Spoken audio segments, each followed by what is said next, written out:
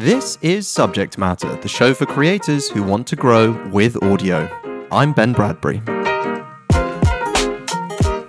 What's going on, friends? I hope you are having a fantastic week whenever you are listening to this. Back at you with another quick episode from our show growth series, answering that question, how do I grow my podcast audience? How do I market it? And how do I reach the right people? If you've been podcasting for a while, or even if you've just done a couple episodes, odds are you've probably felt at some point like you're just shouting into the void. You're on the mic like I am right now, and there's no one listening on the other side of it. You have to kind of imitate one side of the conversation. Now, podcasting is really in its infancy. And so what we're going to talk about today is how we can start taking those first steps to engaging with our listeners and our community. I believe in the near future, this is going to be a lot easier to do as more companies start solving that challenge.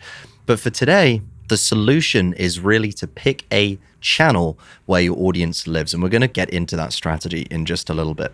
But let's take a step back. Hold your horses for just a second. We need to understand what the problem is with building community as a podcaster. There's two things which really grind my gears.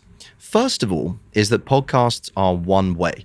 If you think just about every other piece of content out there, whether that's a newsletter that you can reply to or a YouTube video you can comment on, they're two-way exchanges. A Twitch live stream, you can comment on that immediately. You get that feedback loop from your audience.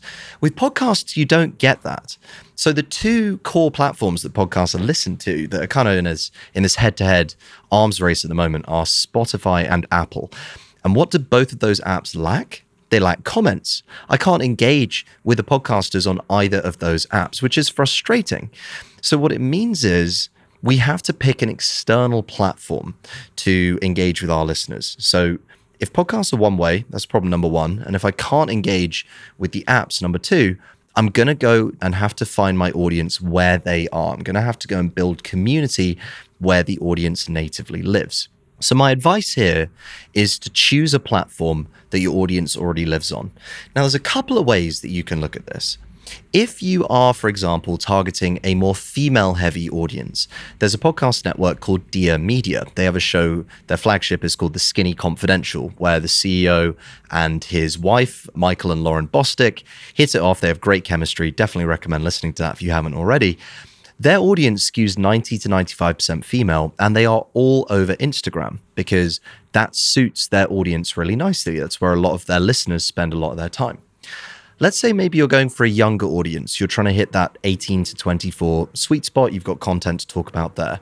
You're going to want to be on TikTok. That's where your audience is natively consuming most of their content. One of our Workweek creators this week put out a piece where people are spending nearly double the time on TikTok that they are on Instagram. So that's a great place for you to build trust with your audience potentially too. It could be also relative to your industry. So one of our creators here works in healthcare called Blake. And what Blake told us very early on is that healthcare professionals, they live on LinkedIn. That's where they get their news. That's where they follow people. And so for Blake, it was really obvious that he needed to have a LinkedIn strategy very early on. He had to go and meet the audience where they are. So take a step back and think, once you've got a concept for your show and you've hopefully got your audience, think about where that audience lives online. Where are these conversations already happening? And then go and post content that serves value for them and meets them where they are at. So you don't want to try and shout on a platform that your audience aren't on. You want to go and find your audience. And when you can do that, you're going to be in a really good spot to start some of these conversations with your listeners. That's all for this time. I'll see you on the next episode. Thanks for tuning in. I'd love to hear what you thought of the episode and any ideas you've got for future content. You can email me directly at ben@workweek.com. To keep up to date with the very latest content, make sure to subscribe on Apple, Spotify, Google, or wherever you get your podcasts. And if you enjoyed this episode, why not share it with a friend who might find it useful? I'll see you next time.